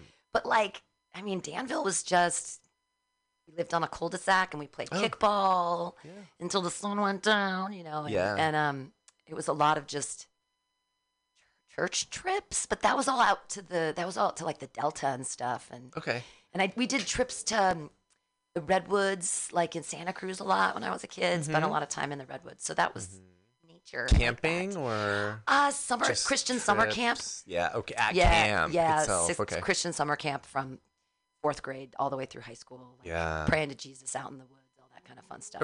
Right. Yeah, a lot of singing songs to God. As opposed to fist bumping or high fiving. Right, but although hallucination. being out religion is almost a hallucinatory thing because you're praying to some hallucination. I mean, in your mind, you have an image, and is that not a hallucination of something that pictorially has been passed down? Yeah, and I think a lot about God. Yeah. Awesome. Or construct of God or whatever. Right. Well, you met him in a trip. I met him, yeah. Yes. So in a large disco ball, like inside a disco. I was like, oh, that's so cool. Yay, God. So I guess let's go back to Lee. So you graduated from UC San Diego? Graduated from UC San Diego in what then? 1996. Okay. And then I moved back up here to Davis, and I got a teaching credential. Oh, cool. So I lived with my now ex-husband. He went to veterinary school at Davis. And so I didn't know what to do after college because I had a theater degree. And I'm like, what am I going to do with this? Right. So I got a teaching credential, and I taught in Woodland for a couple of years. I taught at group homes. I did special ed. And then... Did you like it? Did you like teaching? I loved special ed. Regular education was really difficult even back then. A lot of entitled kids and parents, and it was difficult. But special ed's amazing because a lot of times the parents weren't even in the picture. So you just had a relationship with the kid, and I mean, back then they called it severely emotionally disturbed, but now they took the S off because they found it stigmatizing. So it's just emotionally disturbed students. But I really enjoyed that because I felt like I was making a difference, and I was young, and I didn't know what I was doing with my life. But I taught for 4 years, and then I wanted to get into graduate school, and I realized I can't be a teacher and get into theater graduate school. I need to do theater. So I quit my teaching job, and I started a theater company. Down in San Diego. So we were up in Davis, and I did a bunch of theater with Woodland Opera House and a lot of community theater, and worked with them for a while. And then we my ex-husband got a job as a veterinarian in San Diego, so we moved down there, and that's when I became like a bourgeois housewife. And we bought a house, and we had a Lexus, and we had a BMW, and we had what other car did we have? We also had a Ford Explorer. We had 2 dogs and 2 cats and a spa overlooking the canyon. 2 people, 3 cars. Right, 2 people, 3 cars. Yeah. And Okay. 2 people, 4 bedrooms, and we thought our house was small. Right. And I was like, oh, we downsized from our other house in Vista. Whoopity-doo. But, so yeah, I had this husband thing, and I had a theater company, and then my ex-mother-in-law, she was like, why don't you get a real job? So I quit my theater job, and because I had been applying to graduate school and I wasn't getting in. I wanted to go to UC San Diego, and they finally, Les Waters was the guy who let people in. He's the cousin of Roger Waters. Anyways, and he said, you're never going to get in here. You have to go away. He was like, go to Pennsylvania and you can come back. Go somewhere else. But he's like, you went here for undergrad. We want our program. We only accept 2 a year. It's not you. Yeah. And I was like, oh, but everything works out for a reason, so it's fine. But I quit my theater company thing, and I started working for Ethan Allen. And I was a visual merchandiser. What do they do? They sell furniture. Furniture, right? Insurance, whatever. Yeah. And I was a visual merchandiser, so I was basically like a high-paid set designer because I had this big store, and I was like, I'm a set designer. This Somewhat is so creative. Fun. Yeah, super creative, but also cog in a corporate wheel of consumerism. Right. And then I stopped taking birth control because I thought I wanted to get pregnant with my husband. And I realized that birth control is a systematic culling of critical thought from women's brains because I wrote a novel in 6 weeks. Okay. Like I got off birth control and I wrote a novel in 6 weeks. You gave birth to a novel. Exactly. And I was like, what happened? And I started being really creative again. And Fiction I was like, or? Yeah. Okay. I wrote a novel. And then I was like, I think I want to go to graduate school for writing. Yeah. And then I quit my job, left my husband, and got a DUI like in the same month in 2007. And then I won a free ticket to Burning Man to be a chef. And then at Burning Man, they were like, you should move to San Francisco. And I realized there's really no reason for me to be in San Diego. I can't drive anymore. I can't substitute teach. I can't get to any of my work, anythings. Right. I don't know what to do. So I just moved to San Francisco. And so now looking for a grad school is a little different because you're looking for a writing program versus theater, right? Right, exactly. So after I wrote that novel, I was like, ooh, I need to go to graduate school for writing. And I met some girl outside of a bar, and she was like, you should go to San Francisco State. They've got a great program. Look into it. And then I looked at home. I was like, oh, my God, they do. Yeah. So I moved to San Francisco. What year was that? 2007. Okay. And then I applied during that year for 2008, and I got in. I couldn't believe it. Nice. So I got in for fiction. And I did the 2-year program in fiction. And then I was like, I'm not done with this. I love writing. I'm going to get my MFA in poetry. So I applied to continue on and get my MFA in poetry. And I was doing all these open mics, and I was doing all these things. And I loved poetry. In the city? Oh, in San Francisco, everywhere. Name drop some places that the old Amnesia. I used to do tons of poetry readings at Amnesia. I got Nice. the opportunity to work with, so many Forum from CCSF. Their publication is so beautiful, and they do all of these shows. I've written for them. Aren't they amazing? I love Forum, and they 15 years ago or they something. put the pictures next to the poems, and Nice. I love Forum so much. And they were doing shows, and so I got to read with them, and through the Lit Crawl, Lit Smash, all that stuff. The Lit Quake, and I got to read for that a bunch, and work with CCSF and their poetry center, blah blah blah blah blah. Nice. But then in 2011, I was still in poetry school, and I was like, there's not enough stage time here. And so I realized at the open mic I was doing at Amnesia, there were comedians. And I knew some of them from here, from doing radio at Mutiny Radio. And they were like, 5 punchlines is 3 minutes. Why don't you try it? Like, you do poetry. Like, why not just do this instead? And I was like, okay, I'm going to do it. So I wrote 5 punchlines, and it was 3 minutes. And I went up at Amnesia, and that was July 17th, 2011. Was it were you in a different mindset? Like, how different was reciting poetry versus doing comedy? They're exactly the same thing. Okay. They're crafting language to elicit an emotional response. Yeah. So poetry is just, like the poem about my 3rd abortion is boring, but the joke about my 3rd abortion is hilarious. Yeah. So it's like, so it depends. And with poetry, oftentimes, even at Amnesia, I'd be like, if I take my shirt off, will you listen to my poem? And people will be like, yes. And so I take my shirt off and in my bra, just like recite poetry. Nice. So people thought that was funny. Mhm. So it was a pretty easy transition, and Yeah. there's so much more stage time in comedy. Did you make kids laugh or like your family laugh when you were a kid? Or was this like spontaneous comedy had entered your life? Well, I mean, I've always been the outsider, and I've always had to deal with trauma through humor. At least Mhm. I did, or by being the center of attention. Mhm. Cheerleading was great because people were looking at me, and I liked that. But I mean, I tried to tell stories as a child, but usually I was sort of shamed. Like children should be seen and not heard. Right. Or Shut up, kid. Have a graham cracker. Right. I wanted to tell jokes and stories and be on stage. I was a ballerina for 23 years, and I was classically trained in piano for 13 years. So I performed in more traditional classical ways. Right. But give me a microphone and have people laugh, because I'd rather laugh at myself before anyone else could laugh at me. Okay, So fair enough. that's kind of the way that happened. So your story about getting started in comedy, though, you mentioned that you knew people from. Can we go back a little bit? Sure. And talk about what is this place and this thing that we're doing right now.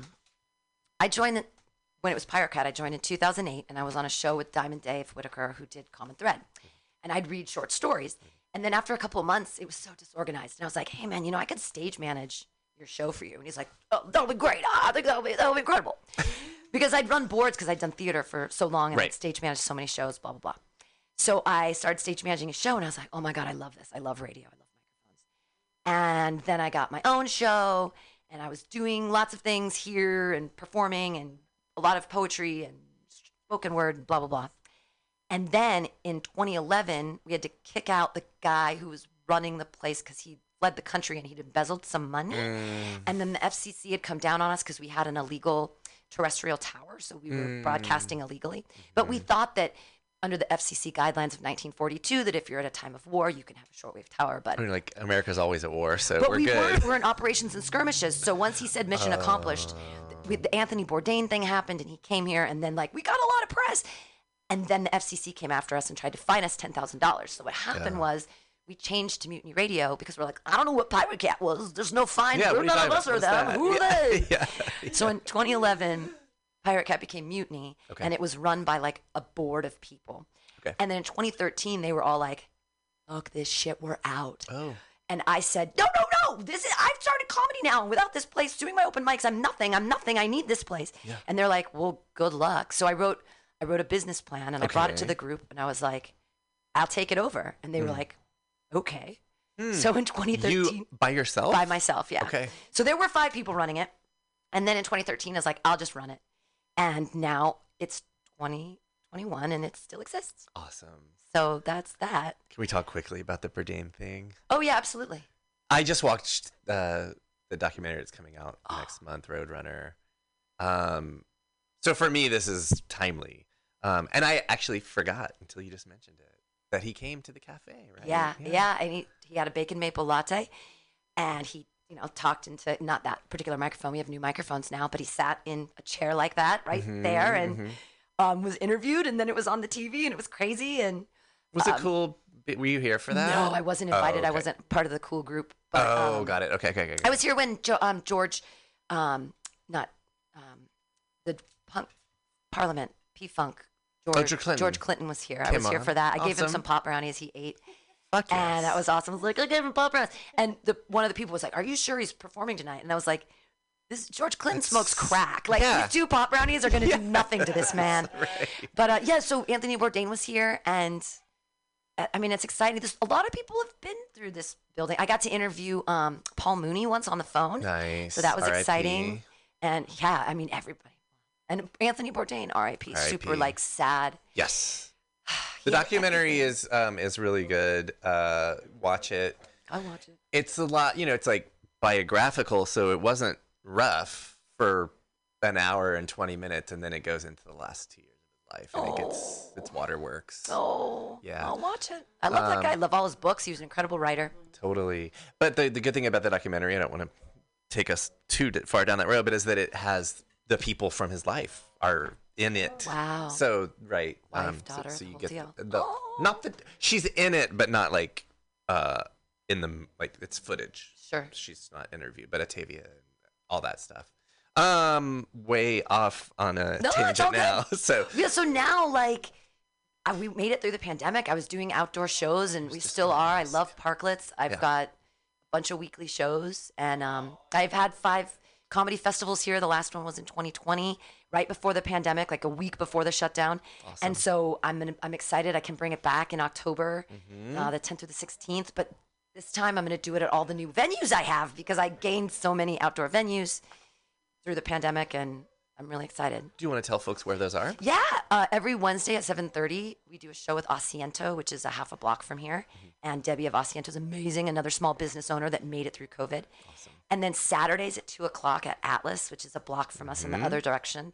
And same thing, they made it through. Yes. And it's incredible. So and happy. They have amazing sandwiches. And then the bar at Dolores, which is on 29th and Dolores, I do shows with them on Thursdays and the last Sunday of the month. Awesome.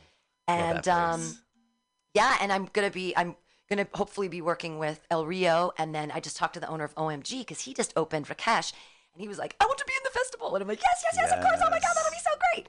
So they're back open, which is exciting. And the festival you said is in October? It's gonna be October 10th through 16th, I believe, this year. Okay. Yeah, I I'm might just be getting starting married that. that week, but I'll do my best. Thank you. congratulations. I'll do my best to come to see that. Yeah. I got my first STD from my first marriage.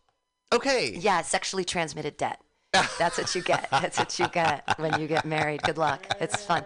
Or maybe the kids these days are progressive. They call them STIs. Oh. So maybe it's more sexually transmitted income. Yeah. So good This will luck. be my third and my fiance's first, so she's like, third time's a charm. I hope. Congratulations. Thank you. We have like 3 minutes, and then I have to start another show. Okay, well then, perfect. Joke workshop's up next. So that's the other thing we do at the station is on Mondays at 6 o'clock. There's joke workshop where I run it like a graduate school poetry thing, except that it's jokes. So comedians do 4 minutes, and then they get 4 minutes of commentary from their Nice. peers, and then it's an open mic. And then we also do Fridays at 6 o'clock, and it's a contest where comedians do 4 minutes, and I invite audience to be judges. And then they judge the comedians, and their 5 favorites all get booked shows with like paid food and drink and how money and the whole deal. cool. So How cool. that's what we're here for the community, I and need it's to super tell fun. my fiance she's between jobs and she's like always wanted to do comedy. I'm gonna tell her to come Mondays. here. I'm gonna tell her That's to come right here. Tell her to come to Mutiny Radio. Okay, a couple of minutes. So what I want to end on is, what do you think of San Francisco? I mean, we're on literally the cusp. Tomorrow is when California opens. Yeah. What are your kind of hopes and visions for what San Francisco can be moving forward? Oh my gosh.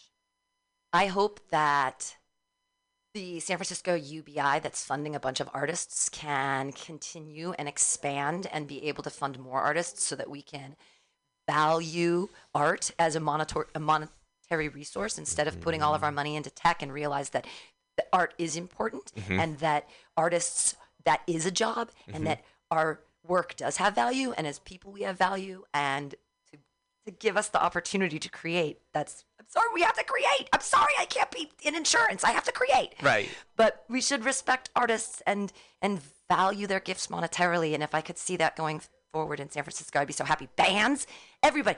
I remember, I love all the bands. I love Floating Goat. I love all the metal bands. Oh, I'm so excited. We're going to get back. Like, I get to see metal again. Yes. Yes. So, but all of the bands and the visual artists and the comedians and even karaoke goddesses, just everyone to be able to express themselves again. I hope that can come back. And But I'm going to interject real fast. It's for you. It's not a hope because you're doing the work. You're helping bring it back. Helping the city with gambling, so they're going to give a portion of their money to donate to the city. Chicago saved the night they saved Chicago. No, wait, the night Chicago burned, right? Oh, God, the song's got terrible. Who died? Oh, that's even worse. There was no survivors. How did I think the song "The Night Chicago Died" and be like, "The night Chicago won"? It's terrible. No, it's like my kind of town. Chicago is my kind. Chicago has plenty of praise songs. Yeah, I guess you're right. Chicken in the Car. And then you got the band. Oh. Do you remember Victoria Jackson's Saturday Night Live? I'm a fan of Victoria Jackson. I understand her politics are not the greatest, and her views on. This was years ago, so she wasn't a mother yet. But I met her I didn't really meet her. I saw her and was right next to her in Chicago. She's one of my favorites. One of the Saturday Night Live cast members. I thought she was really good. She's as weird as Andy Kaufman. I mean, her Johnny Carson set when she was standing on her head, and she, it's just, it's good stuff. But again, her politics are really kind of. She has these views on like, if the parents of a child are gay couple, you can't let your kids play with them, and it's like, well, they're just fucking kids, That has nothing to do with your politics. Mm-hmm. But what have you? I have a fan page I created on Tumblr years ago. For Victoria Jackson. An anti-fan page? No, a pro fan. Just the stuff I like. I mean, I think she's a great performer. She's funny, and she's weird in a good way, like Andy Kaufman way. And she outpaces a lot of the people on SNL for that fact. But yeah, she went political, and it's just I'm just not. I just don't. I disagree with her on it. So respectfully disagree, but definitely disagree. Okay, you saw her in Chicago. Is that Michael has gotten the winner of horse races for like New York, Miami, L.A., and he's doing a little tour, and he's just like putting down on the trifecta and hitting every time. What a weird! You're right. What a weird superpower. And it's inexplicable. It's inexplicable. No, he looks at a newspaper and sees a list, and then a name glows, and he says, "That one, the glowing name." Okay, so after Schwarzenegger declared his candidacy, Coleman was like, "Fine, I'll vote for Schwarzenegger," and Coleman sort of withdrew, but it's too late. He was on the ballot, and he got 8th out of 135 candidates. Wow. Wasn't the story like some rich startup guy was the one who financed the campaign? I don't know. My problem with Gary Coleman is that he became the butt of a lot of jokes, and he went along with it. So Postal, the video game, he plays himself. Gary Coleman plays himself. Yeah. So in Postal 2 in 2003, he plays himself, and he was in 1997. He was in a video game called The Curse of Monkey Island, and he doesn't play himself. Right, which is a famous Fun Parts game. He wasn't he an American? Like there was a David Zucker movie where Chris Farley's brother played like a Michael Moore guy, and it was like a Christmas Carol, but it was like an American Carol. Yeah, 2008 American Carol. I think Coleman was in that too. Yep, he was. And then he was in Midgets versus Mascots in 2009, and sort of like what you're saying, he's getting all this heat. He was not a midget at all. He had a disorder that prevented him from growing older. I mean, he's only 12 here, okay? But as a 12-year-old, he shouldn't look like an 8-year-old. But it was called punk-ass dysmorphia. Fucking punk-ass dysmorphia. Yeah, and it stunted his growth. Wait, was that the same thing, Amelia? Forget it. I was going to talk about Emmanuel Lewis. Right. Was that Jack in the Box, right? No, that was Rodney Allen Rippey. Oh, that was Rodney Allen Rippey, yeah. He was just a kid. I don't think he had the same disorder. No, he did not have punk-ass dysmorphia, no. He was just a kid. Yeah. He was a normal. Hey, I have a... Yeah. He was normal. He was known for commercials, fast food commercials. I mean, he wasn't an actor, right? No. I don't really know the story of Rodney Allen Rippey, except that was his 15 minutes. Like Clara Peller, 15 minutes. Where's the beef? Yeah. Mm-hmm. Yeah, the Where's the Beef lady from the Wendy's commercials in the 80s. Who we saw. Now we go back to the Chicago Gangsters. We saw her. On the grave of Al Capone. What was it? Yeah, this is. I'm not sure what their beef was, but somehow we put him out of business. Now he's receiving the bad. The people upstairs are undercutting him. They've got their own carts. Oh. Yeah. Now, guess what? We're finding out that the money that they raised to help the city isn't going to the people. It's going to the banks. And the mayor's trying to explain that they're the bondholders and the Constitution says that they have to get paid first. And everyone's having none of it. They're calling him an asshole. Even Maureen Stapleton will go, yeah, you know, you really are an asshole. Go ahead. Do you want to listen? Go ahead. Okay. Give me a second. Before. Hello, but you're pretty good. Mayor, I hate to tell you this. You really are an asshole. And now Maureen's turn. You really are. And Norman. Oh, no. Norman's doing his Mr. Roper look. Right. I know. I half expected them to go, Love Boat will return after this. So now he's like, we shouldn't have trusted them, and it's like a low moment in the movie screenplay. So Coleman was on before he hit it on Different Strokes. He was on The Jeffersons as the nephew. He was on Good Times as Penny's friend. Facts of Life. He played Arnold on Facts of Life. They did a kind of a tie-in, so he was on the show by that time. And it was after, of course. Oh, gosh, do you remember the show Hello, Larry? McLean Stevenson from MASH left MASH to do his own series, and he was like a morning DJ, divorced DJ, talk show radio show, and I think the Drummonds came by and visited him. Like he's buddies with Mr. Drummond. Uh-huh. Now that was which MASH star? He was the first, he was before Henry Potter, Henry Morgan. Before Sherman T. Potter, it was Henry. Henry, what was his name? It was McLean Stevenson, the actor. No, Henry, yeah, maybe it was Henry. Wasn't Henry dating Hot Lips Houlihan? God. No, he wasn't. Frank Burns was, but on... Frank Burns. On Mutiny Radio Loop, right, on the bumper, right. It's got that, Henry, this Major Houlihan of yours, right? It's Henry's his name. Right. Oh, funny. So, also, I mean... Yeah, go ahead. I was just gonna say that David Hasselhoff showed up as Michael Knight. That Wesley, Dudley. It was Dudley, Arnold's friend. They went over on the set of Knight Rider, and they got to meet Kit and David Hasselhoff. They met Kit. Like he's a real. Yeah. Let's do a selfie, Kit.